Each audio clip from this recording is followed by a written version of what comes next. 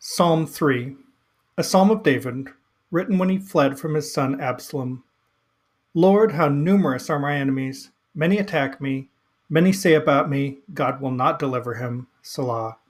But you, Lord, are a shield that protects me. You are my glory and the one who restores me. To the Lord I cried out, and he answered me from his holy hill. Selah. I rested and slept. I awoke, for the Lord protects me. I'm not afraid of the multitude of people who attack me from all directions. Rise up, Lord. Deliver me, my God.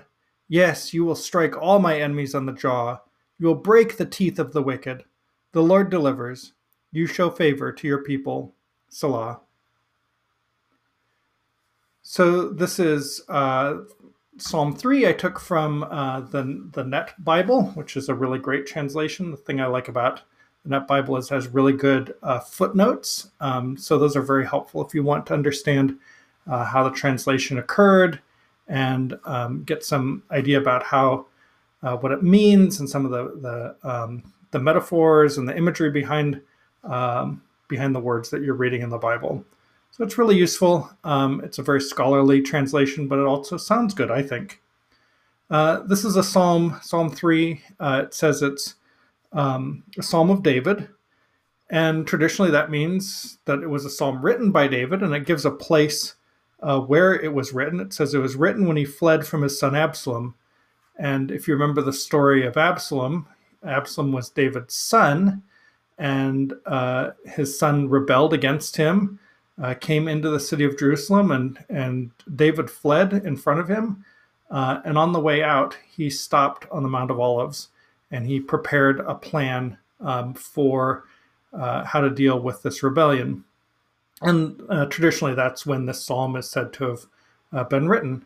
And his plan was he was going to send Hushai back to Absalom, back into the city of David, back into Jerusalem, and give bad advice.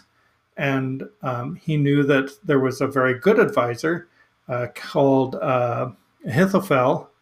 And Ahithophel's advice, if were followed, would mean that Absalom would succeed. So he sent Hushai to give the opposite advice. And in fact, that's what happened. He gave the opposite advice, and Absalom followed the wrong person. And when Ahithophel discovered that his advice was not being taken, he decided to go back to his home city, and he set his house in order, and he hanged himself. And that brings us back to this psalm. If you see at the end of the psalm, it's a very shocking ending because it says, yes, you will strike all my enemies on the jaw. You will break the teeth of the wicked, which is a very strong and violent image. It's one you wouldn't necessarily think of as being a very pious or religious imagery. But this is what the psalmist wrote, what he wanted to happen to his own enemies. Not God's enemies necessarily, but to his own enemies. I think something we will find as we read the Psalms is that there's a lot of this. There's a lot of very human emotion, very powerful emotion. The psalmist will tell things to God that doesn't feel right to bring to a God of love, seems very vengeful.